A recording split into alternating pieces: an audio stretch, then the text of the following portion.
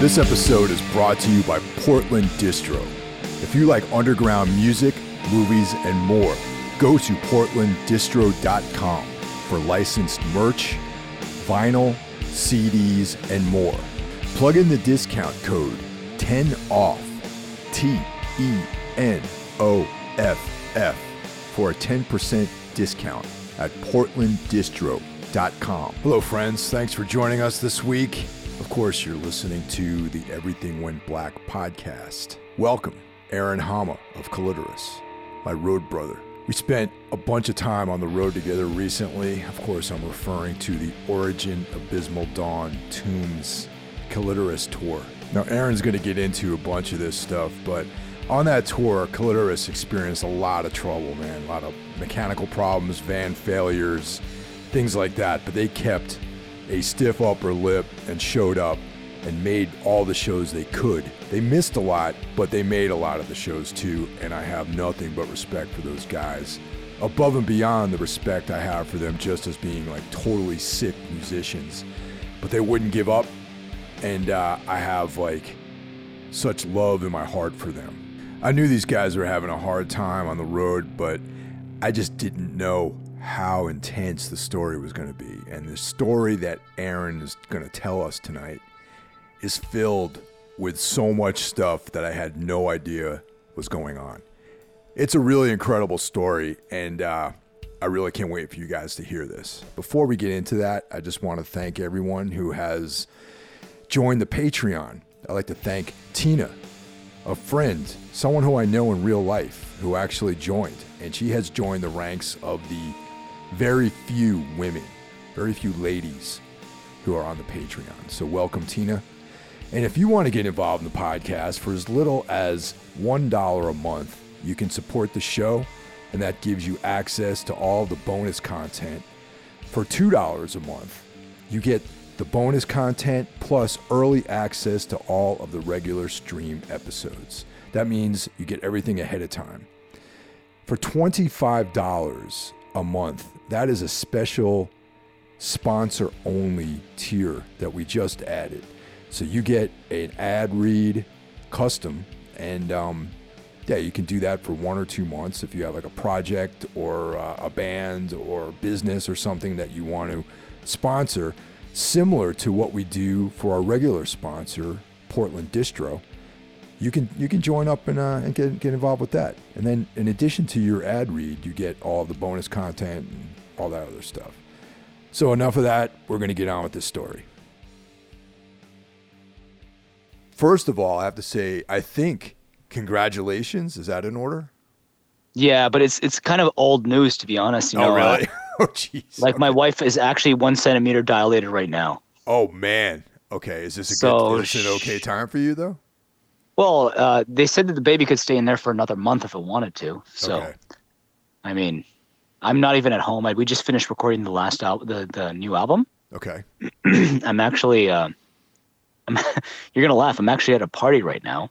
Really? And with the guys from First Fragment and Beyond Creation and Cryptopsy on Human. Oh shit, dude! It's like some Canadian rock stars there. Well, it's like a little backyard barbecue kind of thing. We haven't seen each other in like 3 years, so it's kind of nice to all hang out. Well, that's cool. And it's kind of like a little powwow for the last time I'm going to be able to hang out before the kid arrives, in 2 weeks or whatever. No, totally, dude. But, I know I'm late to the game, but once again, just congratulations. And that's thanks, man. That's beautiful, man. I'm really happy for you. Yeah, she was super fucking stressed out the whole time I was on tour because like crazy shit just kept happening to me, and she's like ultra pregnant even at that point, She was 6 months or 7 months at that point, so the tour, it was fucked, man, during the tour. So dude, that makes shit even more intense with the whole thing. Man. So I guess a lot of people didn't know. I think the guys in Origin kind of knew because some of us were pals from the old days, Uh-huh. And but it was like super stressful for her. Like, what could I say? Oh my God. But you know what we were going through, right? Yeah, yeah, and for everyone else out there that's going to be listening to this, let's give a little brief about this whole situation. So, you know, as everyone at this point knows who listens to this podcast, you know, I just wrapped up a tour with Tombs, and we were out on the road with Origin, Abysmal Dawn, and Calitorous. And Aaron, you know, you guys have all listened to the intro by now. So Aaron is the founding member and lead shredder in Calitorous, and we spent about a month on the road together. And it was an interesting tour because everyone was excited to get back out on the road, and it was a glut of other tour packages happening all at the same time. So I think we were following Rivers of Nihil basically by a week, and I think they were out with Fallujah, which is like they're pretty trendy bands, you know. They're young and hot, and they got shit going for them, you know. Whereas, as you know, like we're a little older, we're a little more grizzled, seasoned, you know. We're seasoned.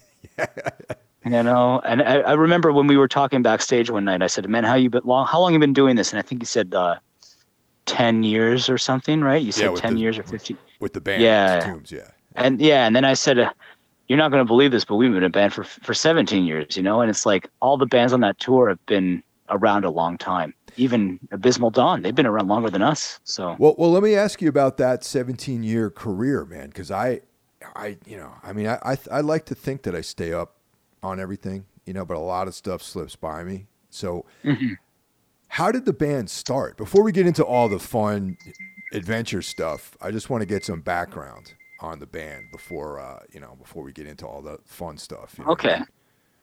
Well, I was in a band before this band called The Kindred, which was at the time called Today I Caught the Plague, and we'd got like I left the band, and as soon as I left the band, the contract with Sumerian Records went into play, and they had promised me that I was going to be able to play in a band where it was going to be like all the different styles that I loved, you know, and there was going to be a shit ton of blast beats, and it was going to be like kind of death metal, but also kind of like progressive in a way, you know. Sure. And I then we wrote all these songs, and I wrote a few songs, and they were kind of going more in the direction of like more just progressive metal. And eventually a bunch of the guys ended up leaving and joining this band called Protest the Hero from Canada. Yep, I remember that band. So basically like the band evolved into Protest the Hero, and that was my old band, right? And I was promised blast beats and chaos, Dillinger parts, and I was lied to. So then I started my own band. And after I started this Calitorous band, which was like a band that I wanted to start to kind of like keep the noise core, grindcore, deathcore, all these different styles of music kind of going. And our main influencers were bands like, you know, Psyopus, Cephalic Carnage, I Wrestled the Bear Once. And these are all bands that like, they basically don't do anything anymore. And it was a style that we really wanted to kind of replicate and be involved with this chaotic style of death metal. It, you know, and we took too long to make our albums. We kind of liked partying more than we liked playing music at the time. And we did a couple tours, you know, and then we kind of disbanded for a while. And I joined another band on Unique Leader Records called Immersed. And then I ended up joining Vital Remains shortly after. And then after I left Vital Remains, I did Annihilator. And like kind of somewhere in between there, I restarted the band with a really solid lineup. I had guys from Suffocation, guys from First Fragment, guys from Cryptopsy. And it was like we were doing good things. But to be honest, like we weren't like ready for the tours we were getting put on. Even though we were all like from these already successful bands, but like together we were like kind of toxic. We, like I said, we liked the party more than we liked to play music. And then at some point we kind of smartened our act up, and the band kind of got more serious, and we finished our albums and we started actually doing stuff. And that's why it took 17 years. You know, our first album, I think, took 6 years, and our second album also took 6 years. So that's 12 years right out of the way, you know? Damn, that is quite a bit of time to spend on, putting a record together. Well, the thing too was with the first album, money was always an issue. We wanted to do things right, and we recorded all of our albums with Chris Donaldson from Cryptopsy, Right. and I kind of co-produced with him. But in the end, it was like we're kind of only starting to make our mark in the last 2 years since our last album came out. Although our most successful songs, are from the first album, is just really because they've been out for so long. And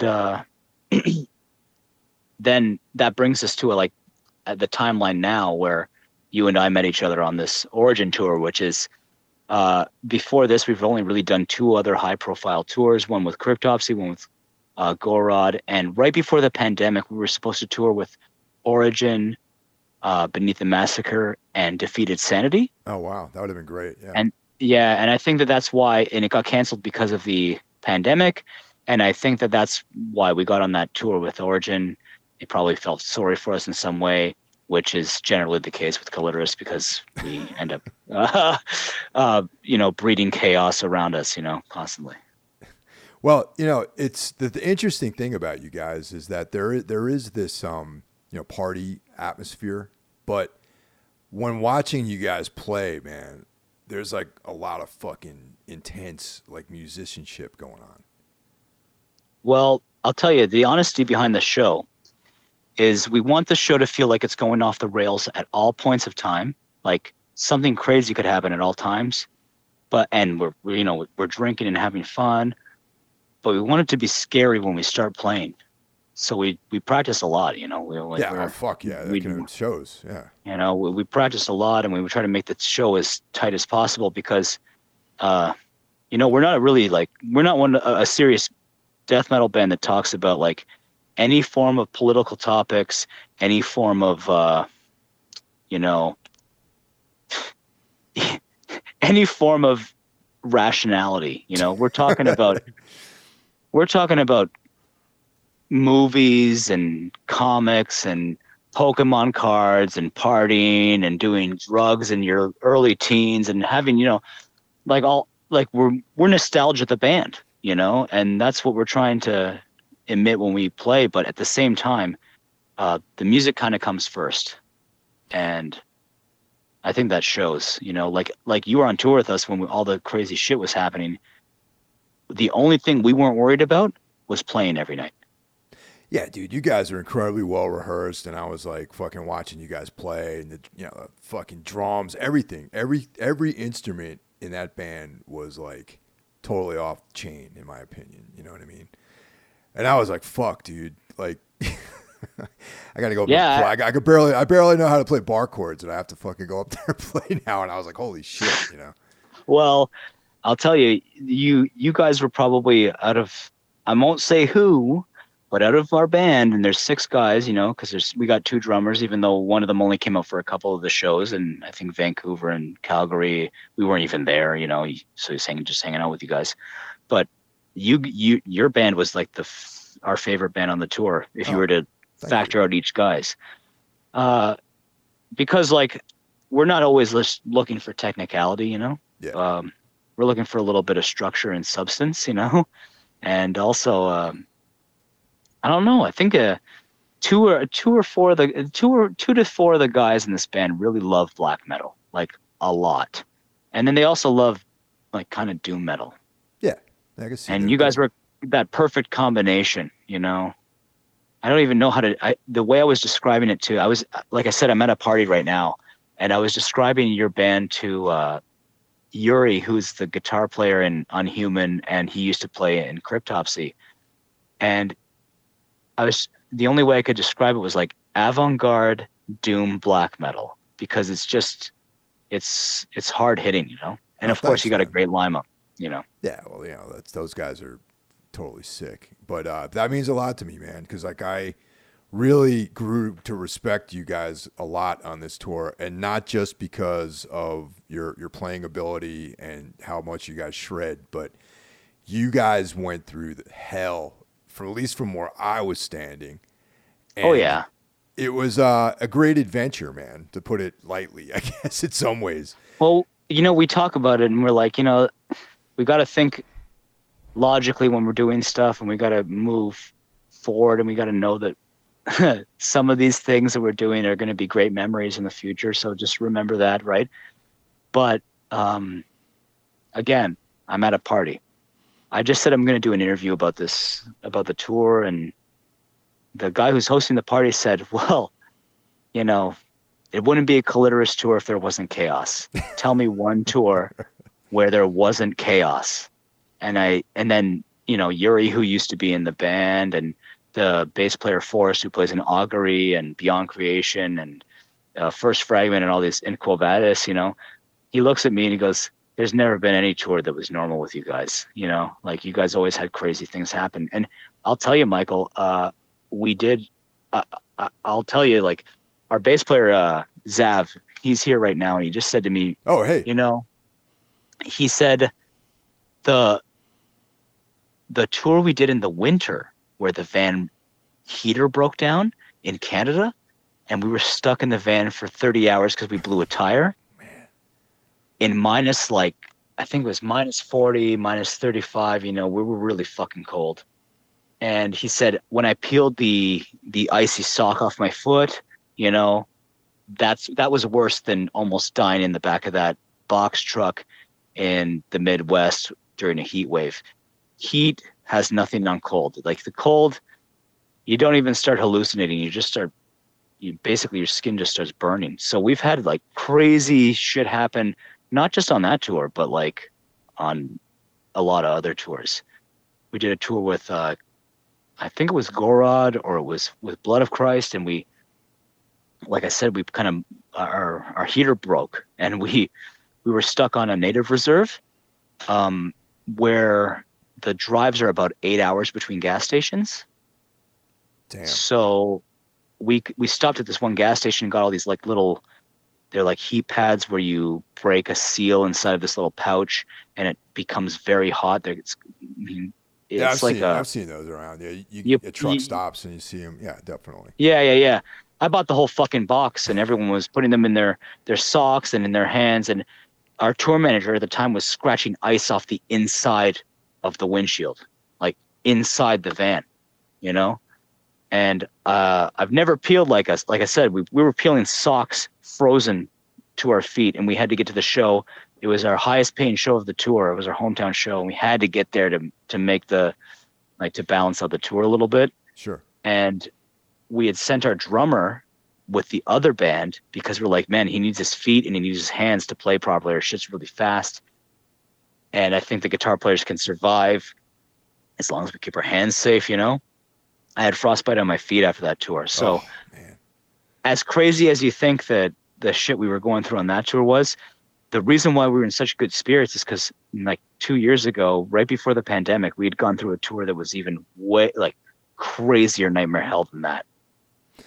That's heavy, man. I obviously had no idea about any of this stuff. You know what I mean? That with this like, Arctic, hazard tour that you were talking about. Oh yeah. We were only about 8 or 10 hours away from being in the Northwest Territories, which is on the same, like altitude level as Alaska.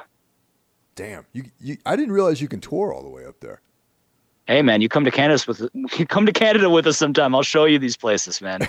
It's crazy, like there's concerts everywhere. Everyone loves music, That, for years I've wondered about that because I've only ever played that southern route, like the southern Canadian cities, like Winnipeg and Calgary and, Vancouver, of course, Toronto. Honestly, it's rare you even play like Calgary and Winnipeg. Like that's even rare. Usually tours only hit Montreal, Toronto, and Vancouver.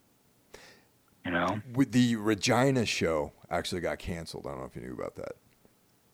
Well, I know that show was a bit weird to begin with, and every time we play Regina, it's a bit strange. But there is a scene there. I know that. Like we've played there a few times, and it's been pretty crazy.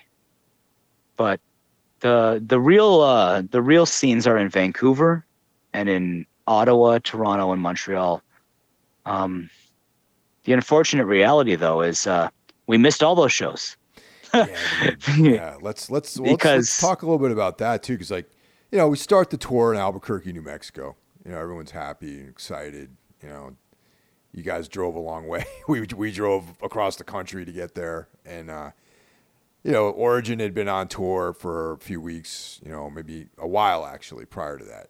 yeah, they've been on tour with Misery Index and Wolf King. Yes, and Abysmal Dawn just had a quick ride out from L.A., so we all met up, and everyone's in good spirits. The show was a little ropey, whatever, but it is what it is. First show, Albuquerque, and things were going along pretty well for everyone, I thought, and then you guys started having trouble with the van. Oh, big time, yeah. We started basically on this tour. We broke down 4 times in 3 rental vehicles. Now, the original van, was that one of you guys, or did you rent that? No, one it was. well? This is actually. I'm going to be totally honest with the whole story. Yeah. I'll tell you. You want to hear some crazy shit you never heard before? I'll tell you the whole story. I do. So I borrowed that van from a friend of mine, and that friend today, we've been trying to get his van. Actually, it's been sitting in a mechanic's yard since we broke down in Oregon. And he's actually one of my really good friends. I borrowed the van from him, and I called him today to try to explain. We've been trying to find some kind of. There's these guys who do heavy machinery delivery across the country. They can bring shit to Canada. I think they're called. What are they called? I can't even remember right now, but there's these companies that ship heavy machinery on the back of trucks, and we've been trying to get them to bring the van back, even though the engine's blown, which I don't know if anyone here knows, but the engine blew up in Oregon. And it's my friend's van. So I'm trying to help get this thing back because he happens to be a mechanic who could swap the engine out for a new one. Right. Well, he called me today because I messaged him to try to tell him, I'm going to be using some kind of service to try to get this van back for you. And he's like, well, I'm going to have to send you some kind of form because I'm going to jail, Oh, man. Really? He's being sentenced today. So I'm actually kind of trying to figure out how to get this thing back. I don't know what his sentencing was like. He might only have weekends. He might have during the week, but it's a real crazy situation. Now, when we broke down the first time it was in Arizona. Yeah. And we broke down. We'd stopped before the show. We'd gained a few hours, so we were like, you know what? Let's stop in the desert at this rest stop, and we kind of had a playthrough music video we had to shoot. Mm-hmm. Okay. And we had all this gear in our trailer, all these 4K cameras. We're like, let's stop here. We can, it's cool in the desert. Let's film some kind of video. As we're filming the video, this truck stops, and the guy comes up to us and starts saying, basically he's rambling. I just assumed he was an old war veteran, because he was rambling about things like, I don't know what you call this thing. He's referring to our van, but the winds are so bad in the desert, it'll flip this thing right over. And then he's saying, he looks at one of our techs and says, "Where's the leader? Where's the leader?" And they point at me. They go, "There's the leader." And this guy's fucking scaring the shit out of all of us. Yeah, he's scaring me right now. Just you telling me this story, Jesus. Holds up a fucking little carving and starts saying Ohama, Ohama, Ohama, Ohama, right? And which means Ohana, which means family. And the day before at the show, my grandmother had passed away, Oh man, sorry to hear that. And it was kind of, crazy. So he's screaming at me, Ohana, Ohana, holding up some fucking kind of native carving. He talks to our tour manager. He says, "Listen, I have an album that was my favorite album in high school. I want to give it to you guys. It means a lot." He hands us a Rebel Yell Billy Idol CD case, and inside of it is a Tool CD with tons of eyeballs on it, Oh yeah. Okay. And we're like, this is very fucking strange. Like, it's very weird. So we pack up the trailer as fast as we can after we're done doing this little music video thing. And we start driving through the Arizona canyons, specifically this Horseshoe Canyon. And we break down as we're like going down the hill. Just the van just stops. And it's not even like I've had the alternator go before where the battery goes, but then like you can still drive the van until it stops. No, everything just dies. And we're on a really, really steep incline going down through right past the Horseshoe Canyon. So we get out and we're starting like trying to wave cars down. No one will stop for us. And two of the guys, Matt and JP, say like, listen, we're going to go back up the mountain and try to find cell phone service because there was also no cell phone service where we were. Right. So we're like, what the fuck are we going to do? I guess two guys got to go start trekking. So they put sunscreen on and they start going up the mountain. And eventually a fellow stops for us. He's in like a pickup truck. It's a native guy. He's actually lives on the Navajo Reserve, which is where we had broken down, or reservation. I'm not sure how they refer to them in the States. And he says, like, listen, where you boys went, there is no cell phone service. The only cell phone service is down the mountain. They could walk for 2 days. They're not going to find anything. So I ask him really nicely, you know, can you maybe go grab them and bring them down to us? He says, absolutely, I'll go get them. When he comes back, he says, I'm going to help you guys coast down the mountain. Because it's not safe for you guys to coast without power brakes because it's a diesel van. So I don't know if you know this, but on a diesel van, there's a brake pump that is actually powered. So if you don't have power in your van, you have to use like the brakes you have to push with 50 pounds of fucking force to get this fucking brake to work. So I'm just like panicking because I'm the one driving. And I'm staying behind this guy, and he ends up getting us to a little truck offshoot area that has cell phone service. Continuing on, he leaves, and everything's great. I have this in Canada, we have something called CAA. It's the same as AAA, yeah. All right? Gotcha. Which covers me, apparently, fully. I have the premium. I pay the premium for that. AAA won't pick us up. They refuse to pick us up because there's 6 of us. And if we do a pickup and there's only space for 2 people, they have to leave 4 people behind in the desert. And they say, well, we refuse to pick you guys up because we won't leave anyone stranded. Oh, man. Wow. You understand that they're going to leave us all stranded because they won't like, leave us.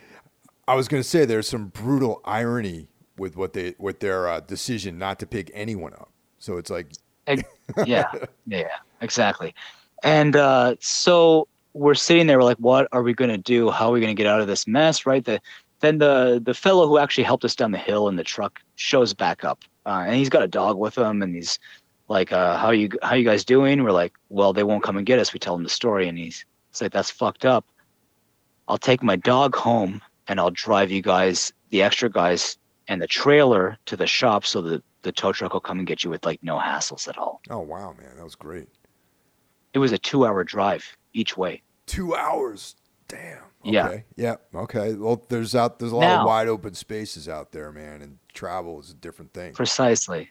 So AAA says to me on the phone, they say like, well, we'll drive you the 2 hours and we'll do it for free because we left you out in the desert for so long. Which, I mean, like, I guess getting it for free is great, but they left us in the desert for 6 hours. We could have died. Like, if it was a hot day, we could have died. Yeah. And so we get to this shop that's 2 hours away, and it's in a small town in Arizona. I can't even remember the name of the town. And it was kind of like on the water. So wherever there's a river, there's like, this is where this little town was. And we get into the shop, and oh, by the way, the last guy who helped us, his name was Major, and he's an awesome dude. It's a side note. So he drives the 4 of the guys, and I'm in the tow truck with this total lunatic of a human being who's driving the tow truck, right? And we get to the mechanic shop, the only mechanic shop that's open, and they say we're going to stay open late to help you guys. Okay, great.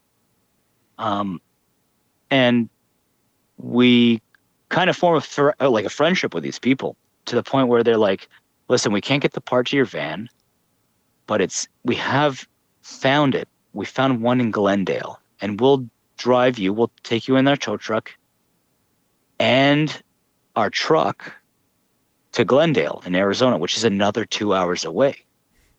Man. Okay. So I say, well, you can't take the tow. Like, you can't, on the tow truck, you can't put the van and the trailer. And she goes, I know. I'll take the trailer on my truck, and you guys will all sit in the van on the tow truck. Okay. She pulls out, with a monster truck. She's got herself a monster truck. And the other guy in the tow truck is like her best friend, or her husband's best friend. And they're like, we'll tow you there. Okay. Again, I got to get on the phone with AAA because I'm going to use AAA to get the tow. Cause she's like, I'm with AAA. I can tow you guys. You can use your thing or your free tow. Of course they won't do it. And I have to pay another $850 out of my fucking pocket. Oh, okay. Man, $850. And this is after I just paid to do the other tow too, because they wouldn't cover that. But don't worry, I've got that money back since. They've given me that money back when I came into Canada. But I can't help but think that maybe people who don't have $850 sitting in their pocket when they're about to get towed on the side of the fucking street might have a bit more of a problem. So CAA and AAA might need to get their shit together. So we get towed to Glendale. We're sitting in the parking lot of a auto parts, auto source, whatever it's called. Matt Danny, our singer, actually changes the fuel pump under the van with the instructions from the mechanic who's standing outside, who's holding the flashlight for him. Damn. We kind of get it to start, but it doesn't really start. There's still something going on. We can't figure it out, like a fuel leak or something. So the nice lady and the nice man, they leave because they're 2 hours away. As a side note, while we were in the auto parts, which is a weird place in the States, like these parts stores are open till 11 or 12 at night, which is not a thing it's not like that in Canada. So we were kind of lucky where we could get the parts and kind of try to change them. But some of the workers from this auto parts store were out in the parking lot smoking meth in their trucks and just started fucking tearing the insides of their trucks apart, looking for something. I don't know what they were looking for. They were looking for something. They were probably just like tripping out, right? Yeah, just like tweaking, probably, yeah. Yeah, and apparently Glendale's not a safe place. So the next day, we're starting to, like, what are we going to do? It's Memorial Day weekend. Like, we're not going to be able to find a mechanic. So we basically just start asking every single person we can outside of the auto parts, like, are you a mechanic? Can you help us? We eventually meet a guy named Froy, who's like he runs the Golden Gloves tournament, which is like a big boxing tournament. Yeah, boxing, in Arizona. And he's like, my dad actually owns a shop. I'll help you guys out. It takes 3 days, but he gets our truck working, and we're staying in a hotel, a La Quinta, in central Arizona. About 20 feet from our hotel is the most heavily drug trafficked street in North America. So there's, like, at night, what I can only describe as like a plethora of zombies and crackheads everywhere. I go outside to, like, smoke a joint and try to chill out after I probably slept a day and a half just because we were so tired from all the shit that had happened. And I wake up at like 3 a.m, like I said, to go smoke a joint or smoke a cigarette or whatever I was doing. And I go to the front desk to ask if there's like a place where I can buy some snacks, And the guy at the front desk says, no, there isn't. And where are you from? Your accent's weird. And I say, I'm from Canada. He says, what are you doing here? And I explained to him the whole situation. And he says to me, oh, it sounds like you met a skinwalker. Oh, geez, really? And I say to him, what the fuck is that? And he goes, oh, my God. He goes, it's a serious thing. It's on the where you broke down in the Navajo reserve. Like that's one of the most heavily active paranormal sites on the planet. And I say to him, what are you talking? Like, this is crazy. What are you talking about? He says to me, you'll know a skinwalker because they're basically Navajo witch doctors who can shift between animals and human beings. Yeah. Okay. Yeah, the shapeshifters. Yeah. They're shapeshifters. Yep. And he said you would know if this guy was weird because he wouldn't move normally, and he would say things like that just don't make sense. Like when he would call my van, this strange thing will get knocked over in the wind. And he also started saying Ohana to me, which is very strange because we're in the middle of the desert. The other thing too was the first thing I said to our drummer JP as soon as we left was, "You see that guy? He wasn't even a fucking human being." Oh man. So this guy starts telling me about all the traits of a skinwalker, all the things that they do, and basically how they curse you, and stay with you for quite a while, and like to induce misery on your life, as a witch doctor, I guess, would do. So in the morning, I'm freaking out all night. This guy tells me all this shit. I'm like, I've never been a person of superstition or anything like that, but all the clues and all the signs point to the same thing. So I wake the guys up eventually and I say, like, listen, you guys got to hear what I just was told about this skinwalker. And then they start freaking out because they're like, that guy was totally a fucking skinwalker. What is going on, right? And of course, some of the guys don't believe me, so I take them to the front desk. And the first thing that happens when I go to the front desk is the fellow who was telling me all this points at a random person in the line for the breakfast, because the breakfast area is right there too at the hotel, right, and says, these guys met a skinwalker in the Arizona desert. And the guy just says, oh, you guys are fucked. Oh, man. And all the guys are hearing all these like stories about this shit, and they're like, what the fuck? And then here's the weird part, is then Matt Danny, our singer, says to me, I didn't want to tell you this, but the fellow who picked us up, Major, told us he was like a shaman. And he was telling us about all this shit. And then I looked up on the internet about Navajo shaman. Well, they always travel with a dog because the dog's supposed to test if the people are evil or not. This guy was traveling with a dog when he came back to see if we were evil or not, And he told Matt that he was a shaman? He told Matt, yeah, because he was explaining as he was driving Matt to the mechanics, because me and JP were driving with the tow truck guy. He was explaining all of these Navajo rituals the entire time, all the way back.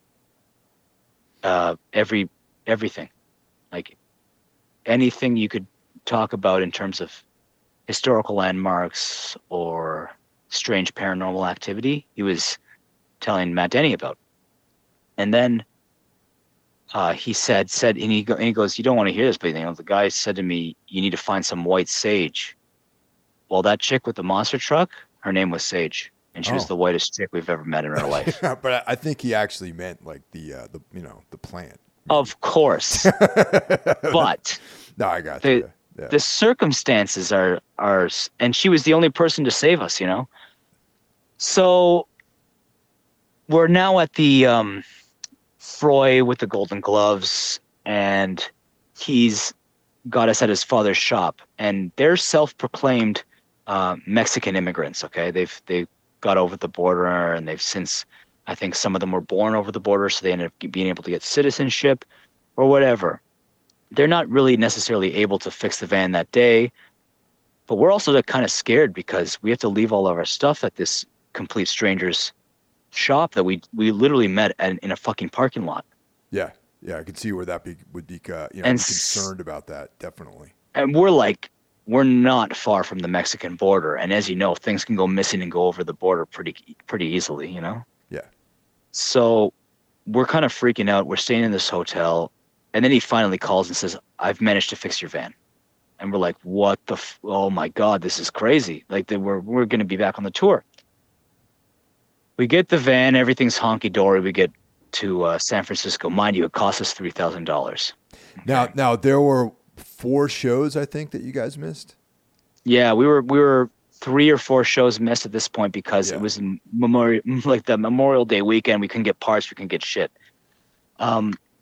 We got back to the show. I think the show we returned to was San Francisco. Yeah, because I remember seeing you guys at San Francisco. Yeah. Now, on the way to San Francisco, because it was we had a long drive to catch up, we had to stop in Sacramento to grab our booking agent. And he jumped in the van, and he was supposed to get out in Vancouver when our second drummer was supposed to get in the van with us. And we were telling him about the curse and about all this shit that happened. He's like, yeah, whatever. This is bullshit. But, you guys are just crazy. So we play the San Francisco show. Everything's fine. As you know, we were all having a good time. But then we break down again on the way to Oregon or on the way to Portland, I think. Yeah, Portland was the next day because there's always that lovely 12-hour drive after San Francisco to Portland. Yeah, yep. Precisely. And we break down. We can't believe it. Like, we just put $3,000 into this van. Like, what the fuck is going on? It just so happens the guys in Origin were behind us when we broke down. So they're like, stop and try to help us. And they're like, you guys better call someone, you're fucked. So I called the AAA again.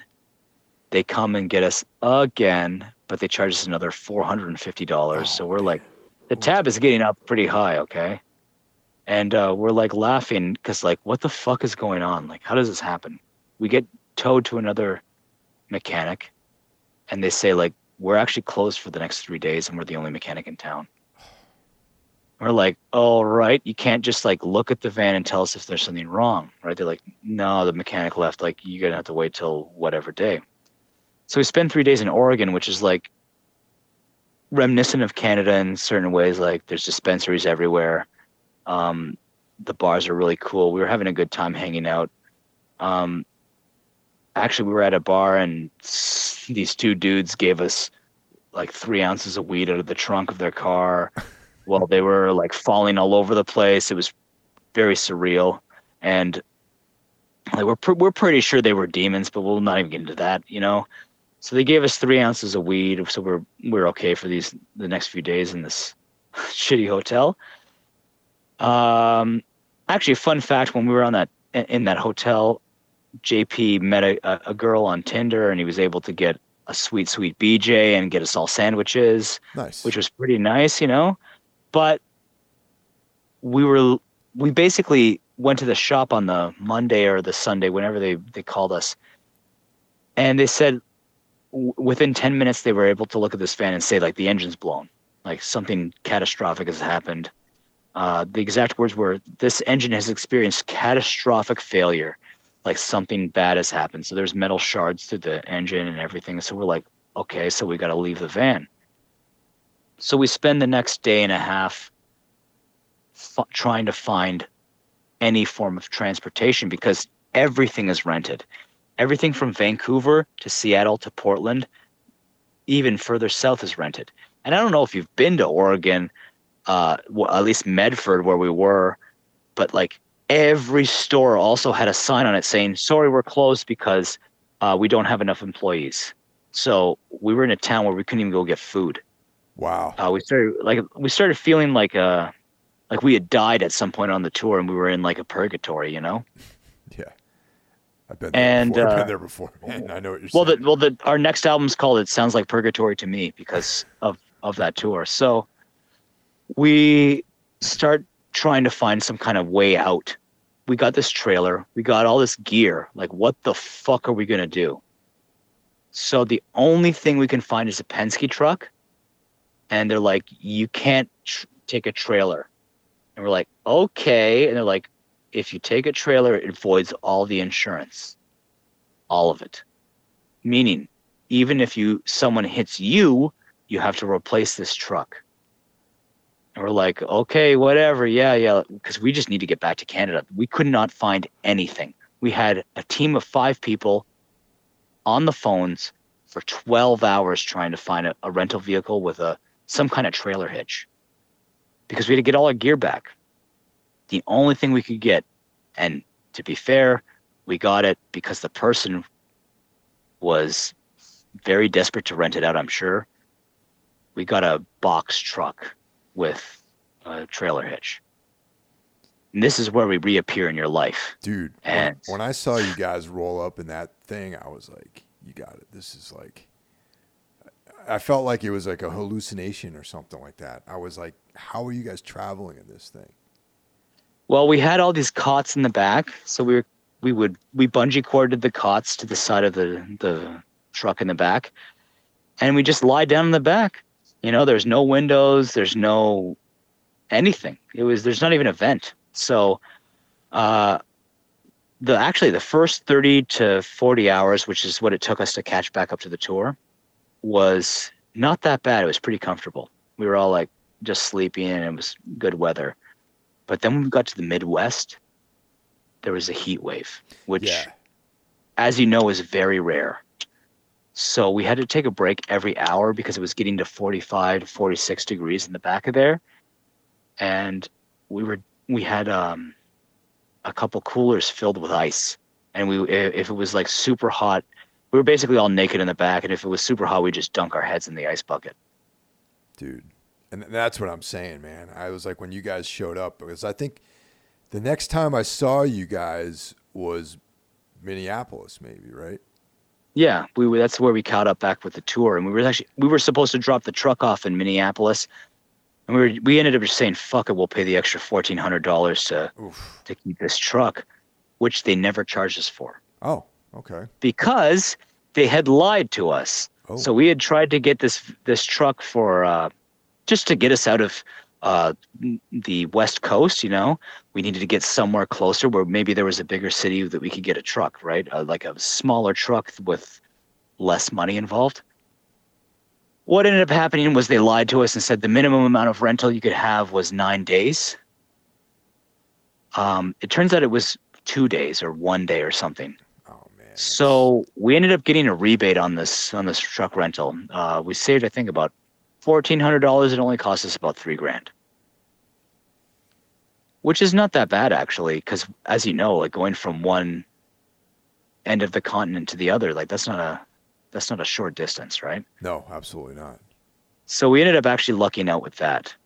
But when we caught up with you guys, things just started going a little bit better. But we had this, like, the problem was that heat wave in the back, and of course the tornadoes in Kansas as we were going through there as well.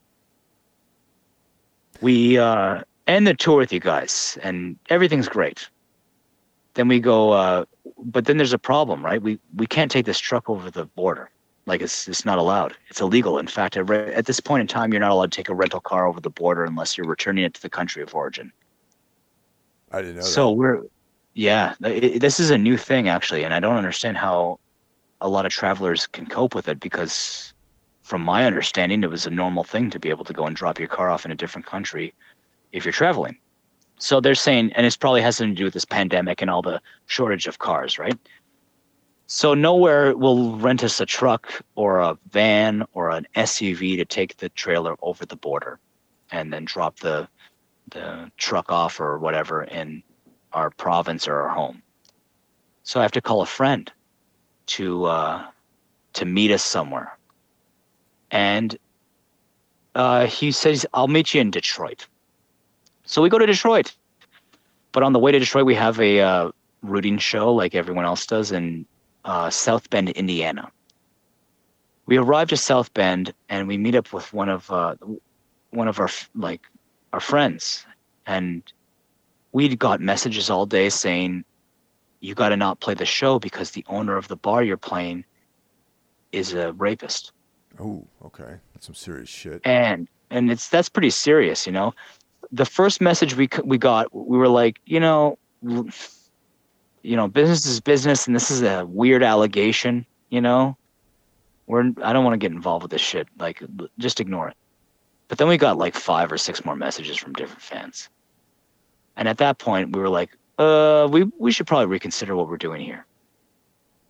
So we canceled the show, and the fans pulled together and give us a bunch of money, so that we, I think we ended up with, like, we sold merch and we did all this, like, all this shit with the fans, and I think we ended up with like more than what we would have got as our guarantee, which is kind of crazy, right? Yeah, and that's fucking amazing, actually.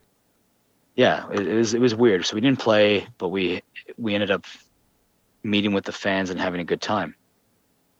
One of the fans says to us, "I'll drive you to Detroit, like, so that the extra guys don't have to sit in the back of the truck. 2 of the guys can drive, and I'll take the rest." And I said, "Well, that's so nice of you. I hope it's not like, too much of a problem." He's like, "You guys are my favorite band. It's the first concert I've seen in years and years, because he had to come to see us on a different show. Please just accept." And I say, "Okay, it's out of my comfort zone, but I'll take some of the guys. Me and Mark Roy will drive the truck." And they leave about 40 minutes before us, because Mark and I had to go into the store and get some food and have a coffee, because we were kind of tired. And we'd reserved a hotel. So we were like, finally, we're going to be able to end this tour on a good note. We'll get a hotel. We just got a bit of extra money, even though we didn't play the show.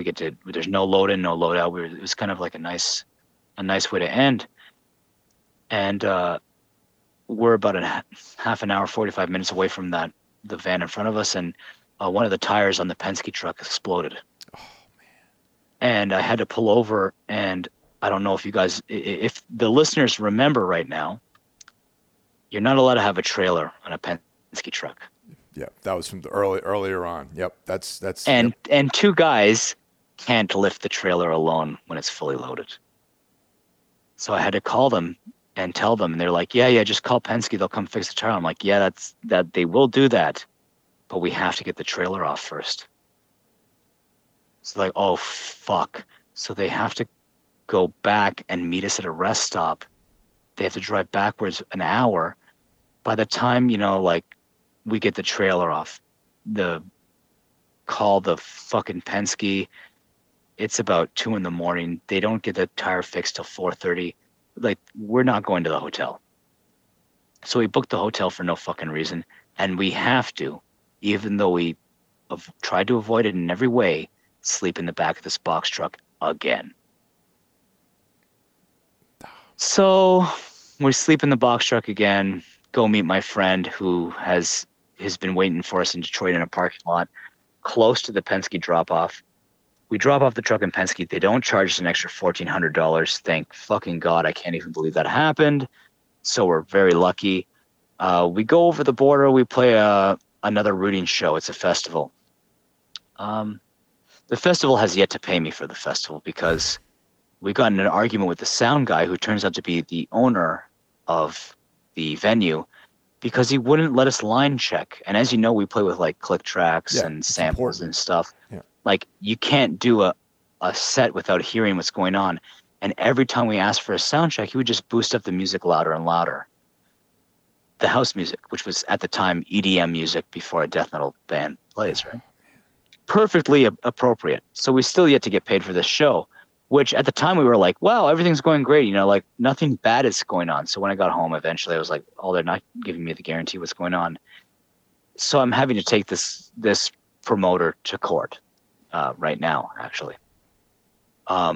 Which is going to be easy, because our managers told us we will win, because they're not paying us for no reason. Basically, it's like telling someone to build a deck, and then you say, well, the guy's building the deck says, you're a jerk. And then you say, well, you built the deck and now I'm not paying you because you called me a jerk. Like, that's still not allowed, Yeah, it's pretty cut and dry. This guy owes you the money for sure. Yeah. So we're still owed the money for this tour date, which was a festival, probably the biggest festival in this city. And I don't want to get into it too much, because I'm going to be taking them to court. And if I start badgering them on podcast, I'll probably not have too much of a leverage on my side. So that happens, and this is after the rapist night where we had to cancel the show because of the rapist. And then the next night, we have our last show. It's in Quebec City, outside of Quebec City in a town called Trois-Rivières. We get to the venue, and again, we start getting messages from these fucking fans who are saying the opening band is a Nazi band, so no one's coming to the show tonight. And we start getting messages from like 30 or 40 fans. We're like, what the fuck is going on? So I show the promoter. The promoter freaks out immediately, and I just grabbed this Nazi band's merch and shit and just threw it out the fucking front door and said, "You guys aren't fucking playing. This is crazy. What is wrong with you guys?" And apparently this is a band who's like, throwing out the Zig Heil on stage. Oh wow! Like, how did this go unseen? I don't know. The curse is real. What can I say? And again, I got home after this thinking like, oh, at least Guelph was good, but then the promoter never paid us, and we over complete bullshit. So all I have to say is that I'm never, ever fucking going through the Arizona desert, like, ever again. And I might agree to do a tour there. Like, I might agree to do a tour that goes through there, but you can bet your fucking ass I'm going to cancel that show last minute. 100%. Right before it happens, I'll be like, we can't go because I got a bad leg, something like that. Because I'm so scarred mentally from the shit that happened to us in that desert. Every turn I took, I felt like I was fighting to stay alive. So if anyone ever sees a car pull up to them in the Navajo fucking desert, just don't talk to them. Because skinwalkers are real. I'm telling you, man. That guy was a fucking demon. He came, or a witch doctor, whatever the fuck he was. And he came for us, and he had a target on my fucking face to teach me some kind of lesson, some kind of life value lesson, which I've really yet to completely uncover about myself. But this is one of the most crazy times I've ever been through in my life. And really, you guys got to kind of witness it firsthand. And no one would believe any of these fucking stories unless there was other people around. Man, that's a wild story, dude. That's a fucking wild story. And like, I don't even think you knew all those details. Like, you probably did. Dude. No, we never talked about any of this stuff on the tour, man. And the thing is, it's like, I'm really into like folklore and, the occult and all that sort of stuff. And I'm familiar with the Skinwalker, like native folklore. And, fuck, dude, that's uncanny is the first word that comes to mind, I guess. Yeah. Like I've told a few people who are considered to be native shaman within their tribes. And they've said, like, listen, man, you need to get cleansed because it's more than obvious that guy fucking cursed you. Like, you need to take care of this before it gets out of hand. And although the curse has seemingly subsided since we've got back, we've got like a couple other tours we got lined up, and we don't want it to chase us through, So it seems like I'm probably going to end up getting some kind of cleanse with some kind of white sage. Hopefully no more monster trucks, I was going to ask you about that. If you had actually tried to find someone to help you with this, I mean, I have all kinds of weird beliefs about stuff. So I ask you this in all honesty, man. Have you tried to locate someone? Yes. Okay. Oh, absolutely. So I have a really good friend named Louis Barnaby, and he's a member of the Micmac tribe, and he's already on the lookout for someone to try to cleanse me, He said he'd do it himself, but he doesn't think it's going to be strong enough. What can I say? Like, I was never a man of superstition, but now I'm not sure, like when we were at that hotel in central Arizona, we watched a guy came up to us and asked us to find a hospital for him because he got the end of his fucking finger cut off, which he showed us over some kind of drug feud, and then ended up just putting it on ice at the fucking Denny's and ended up smoking crack all night, like outside of our room. So on that tour, we saw it all, man. We saw every single little thing, and it was just crazy every step of the way. But at the same time, it's probably one of the most fun tours I've ever done in my life because the stories are unbelievable. Yeah, I mean, that's well beyond anything that I was even aware that happened to you guys, man. 100%. Yeah, every step of the way was insane. And the album we just finished recording, I'm actually in Montreal right now. I live in Ottawa, which is about 2 hours from here. We've been recording our album in Montreal for the last 4 days, and the subject of the album is turned into that tour. I think I told you that online. Yeah. I think it's going to be called It Sounds Like Purgatory to Me, and it's all about the tour we did, and every song is going to feature someone who was on that tour from a different band than ours. And before going into this tour, we had a completely different subject matter, and the album was basically already done. And as soon as the tour was over, I looked at Matt and said, you know, we gotta rename the album. We gotta write this album about this tour. This tour is fucked. In terms of unpredictability and things just happening to us that you could just never expect. And the really fucked up part is we didn't lose any money. That blows my mind, man. We crushed it in merch. You know, the drummer for Origin, John, he actually asked our drummer, he said, you know, someone in that band must be rich, eh? And then our drummer said, no, man, they've just been crushing it on merch. That's it.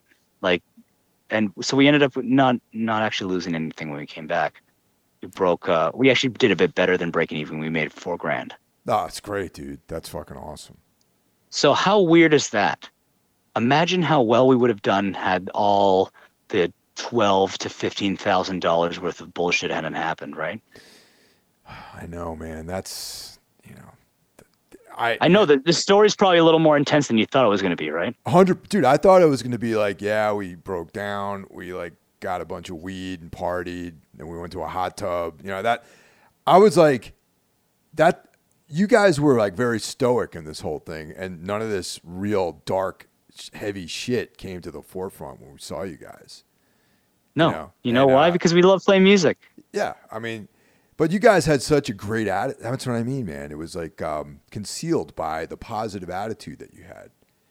And, even when I saw you guys in the back of that hot box truck in the blistering heat, in the, even the fact that there was a heat wave in the Midwest is probably part of the curse too. You know what I mean? Of course. And every step of the way we were fighting. And, you know, it makes you appreciate life a bit better. Wow. Damn. You know, you got to find the silver lining in everything. And we've had the same thing happen to us in the cold. So, like I said before, you know, all the guys, we took a vote actually where we're sitting in the back of that van. I said, hot or cold, what do you guys like better?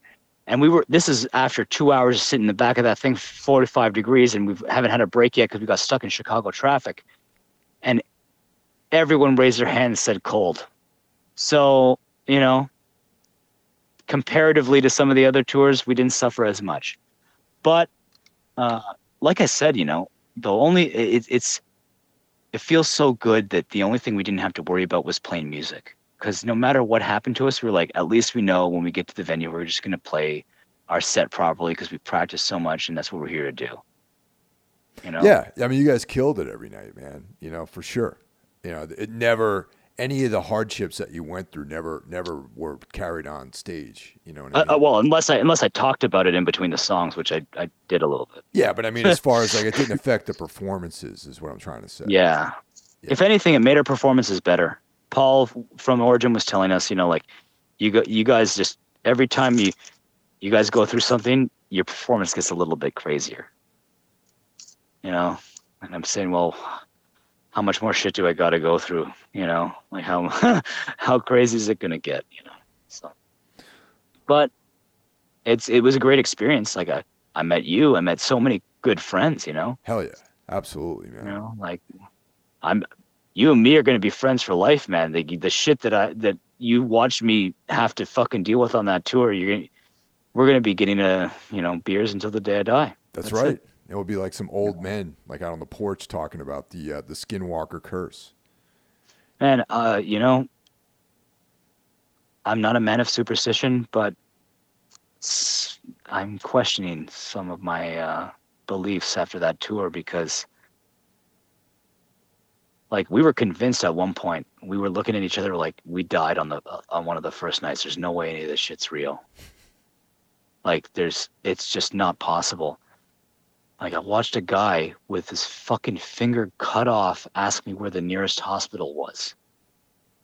I The desert I is such a spooky place, man, especially at night, you know? I don't think that there's been enough like media, movies, high budget films about how fucked up the desert is. Like there's Fear and Loathing in Las Vegas. There's maybe some other like City Slickers is kind of like in some rough areas, but the desert's a fucked up place, man. Like paranormally. I never really knew until the shit we went through, but we all voted, man. We're never going through that canyon. We're taking the long way next time. Dude. Like it's crazy. I mean, I don't know how deep you are until like that. I mean, I love all that stuff, and there's a couple of documentaries about skinwalkers. Yeah, I've been since I got home, I've gotten a bunch of messages from people about how I should really research it a bit more, but I just get scared every time because the similarities between what I've experienced and what I've read about are just so, like you said, uncanny that it starts to make me feel like I'm on mushrooms or like I'm tripping on acid or something when I start reading this stuff because it's so surreal. It's just scary, Yeah. But thank God I made it back because, like I said, my wife is very pregnant. We have a new album to do. We were really worried we weren't going to be able to get the gear and the trailer back. So we're just, I've left out a part of the story, Michael. Okay, what's the part? My friend came and picked us up in Detroit with a rental truck, and the rental truck broke down. Oh, no.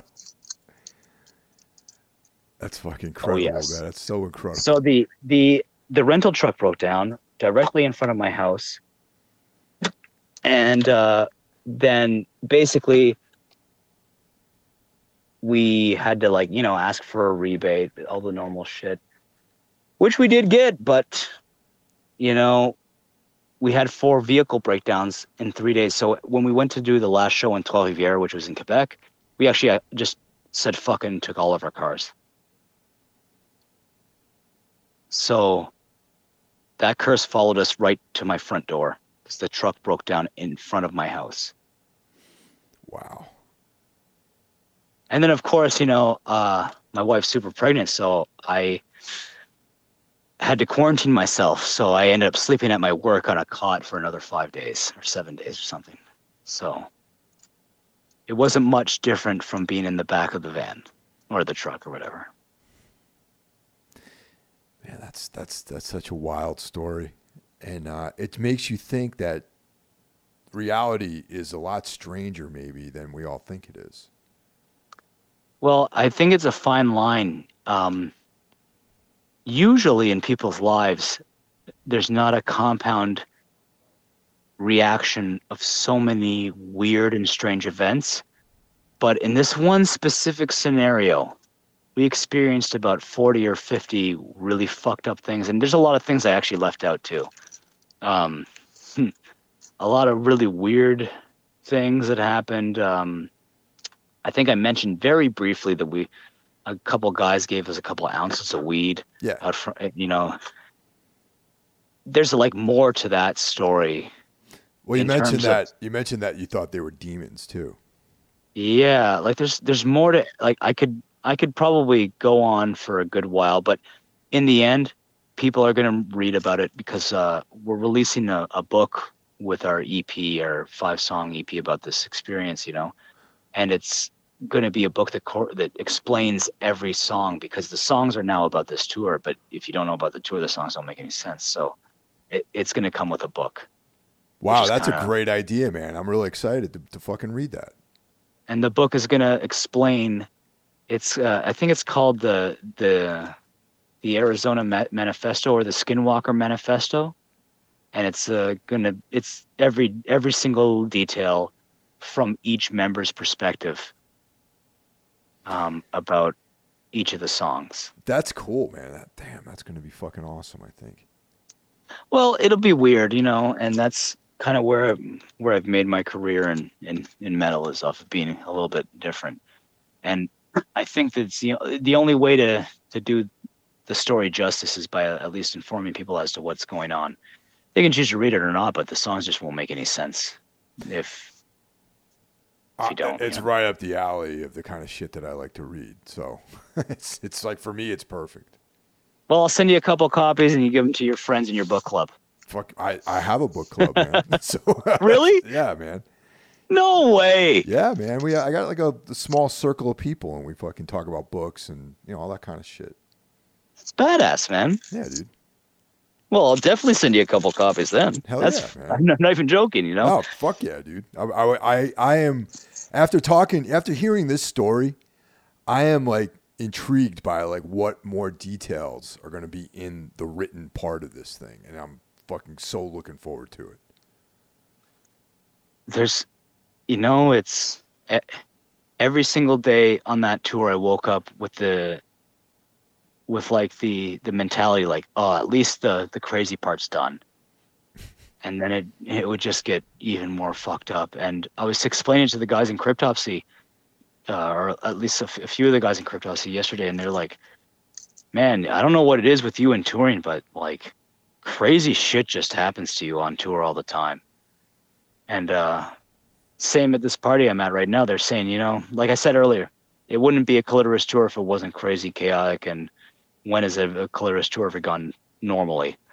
Well, never. So at least it would feel wrong if we didn't have something weird happen. So, I mean, so maybe it's a little bit pseudo-masochistic, but I mean, we kind of like it. I don't know. Maybe we kind of ask for it. I have no idea at this point. I don't know, but you said it yourself. We looked like we were in good spirits the whole time. Honestly, we were having fun. I don't know if it's, I don't know. Probably just a little. I know a lot of people that experience like that would crush them and completely, they wouldn't have made it, honestly. Well, I know a lot of people who would have just gone home. Yeah. Yeah. They would have went home. Yep.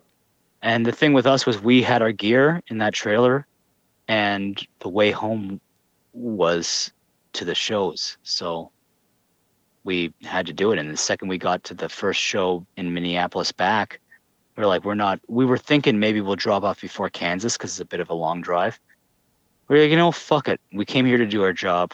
We came here to put on a good show, and we're here now.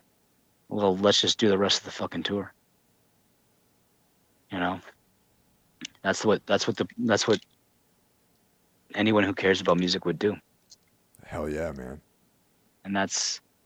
And if you can't handle that, then, well, I mean, it's rock and roll, baby.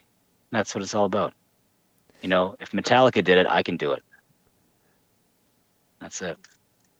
You were saying that you were still working on the record, right? Or is it done recording? I think I'm confused. The drums and the guitar are done. Okay. So all right. Right now we're doing bass, and then we're doing vocals after, but the hardest parts are done. Yeah. So the drums, guitars for sure, man. Definitely the drums. And it really hard. Like we just did 4 days of drums. I've had the guitars finished for about 2 weeks, and I'd been working on the guitars for about 2 years since our last album came out. And as soon as I was done writing, I sent it to our drummers, and they wrote the parts. And I don't know if you know that either, but we've got 2 drummers in our band, right? I think you met one of them in Vancouver. One. Yep. Yeah, and the other one came out to the shows in Vancouver and Calgary. And our other drummer, JP's the one we tour with. Our other drummer is named Jack, and he actually won world's fastest drummer at NAMM. He's an extraordinary musician. We're very blessed to have all these people in the band. You know, I can't even believe it. You know? When's the record coming out? Like, when do you guys think you're going to get the record out?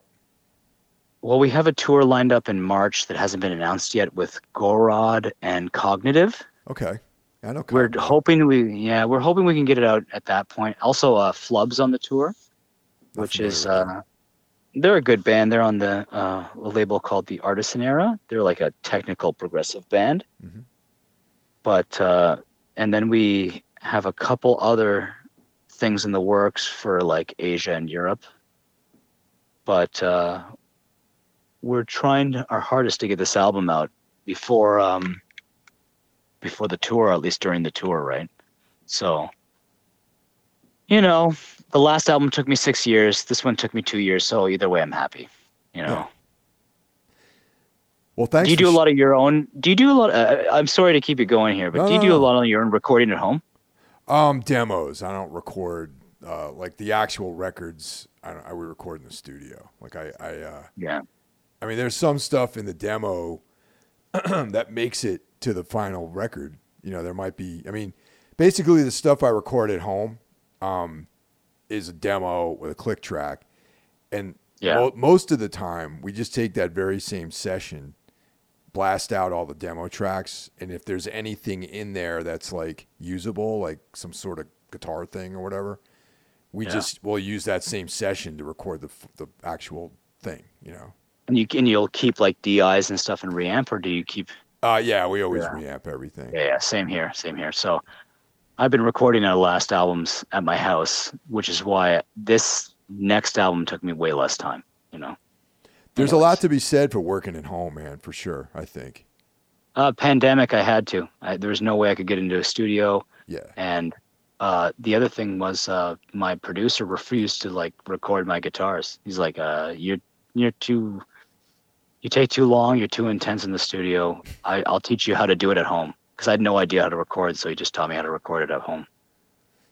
And that's kind of funny, actually. But so you just send him the DIs and he reamps everything. And he reamps everything, yeah. And we co-produce everything, which is really fun, you know. That's a really cool way to like paint with music, you know. That's the way to do it these days, man. It took a while to convince me that reamping was like, the way to go. But I'm all about it now, man. You got so much more control of your sound, and I don't know, I like it. It's perfect. It's the perfect use of technology. As long as you can get a good performance, and as long as the performance is genuine and not bullshit punch-ins, then of course, it's a great thing. The worst is when you hear bands and you're like, whoa, these are a lot of punch-ins. You know, I can hear its punch-ins. You know. Yeah, I know exactly what you're talking about. You hear some of these like super tech bands, and it's like, you know, yeah, of course they can play that stuff because it's all punched in. Yeah, of course, and like that's the only thing that pisses me off about technology is that you know, I basically record like it's tape, so I'll do like long sections or whatever. Mm-hmm. But the reamping, man, that's a lifesaver. Wow, like we used to have to be committed to the tone, you know. Now at least you can get the performance down, and then the tone, if it's fucked, you can fix it, you know? Yeah, when the times we work with Eric Rutan, we would always have a DI, but we would also amp up mic up the amps rather. And of course, man, Eric's old school. Yeah. He wants to do it the badass way, you know? Yeah, and it would be a blend. You know, we would reamp everything, like maybe some songs it was all DI, some songs were amps, you know. But it's nice to have that option, right? Absolutely, man. You know. But yeah. Anyways, all this shitty nerd talk will stop. You know, this has nothing to do with the curse. We should be talking about this on the phone after the fucking thing's done. So, so let's not give away too many of our at home reamping voodoo magic secrets. We record everything the first time, one take. Live, the whole band together. Yeah. Live, everyone together, one mic in the middle of the room like the Beatles. Phil Spector. Yeah. But thanks for that story, man. That was quite a story. I tell you, Aaron. Yeah, amazing. I actually have two people outside of my. I'm doing this interview in my car right now because I'm outside of the venue. So the party where the venue where the party's at. Okay, and I've had one of my best friends, Barry, knocking on the window saying, "Come in and tell the story," because they're waiting for me to go back in and tell the exact same story because they've been waiting for about a month since I got back, 2 months, to hear this insane story. You know, dude, you got to give them what they want, man. So I'm about to go tell the exact same goddamn story, and I'm at the point now where the PTSD is not as bad. So yeah, fuck yeah, dude. I totally understand that, man. So I can tell the story a few times in a night and not lose sleep over it, you know? Dude. Before you go, Hey. Where can people find you, man? What's like just the links if they want to follow the band, they want to go to your Bandcamp, like all that kind of stuff. Well, you check out Calidoris on the internet, check out Annihilator on the internet. My name's Aaron, my last name's Homa, and I like to play music, and y'all are welcome to follow me around. In the end, you're going to see me no matter what because I'm kind of all over the place. Thank you so much, Aaron. I appreciate all this, man. Thank you. Thanks, Michael. We'll be talking soon because you got to do those guest vocals on my new album. So it would be my honor, man. I'll talk to you soon. Take care, Thanks brother. so much for having me. Absolutely. Cheers. 30 minutes and a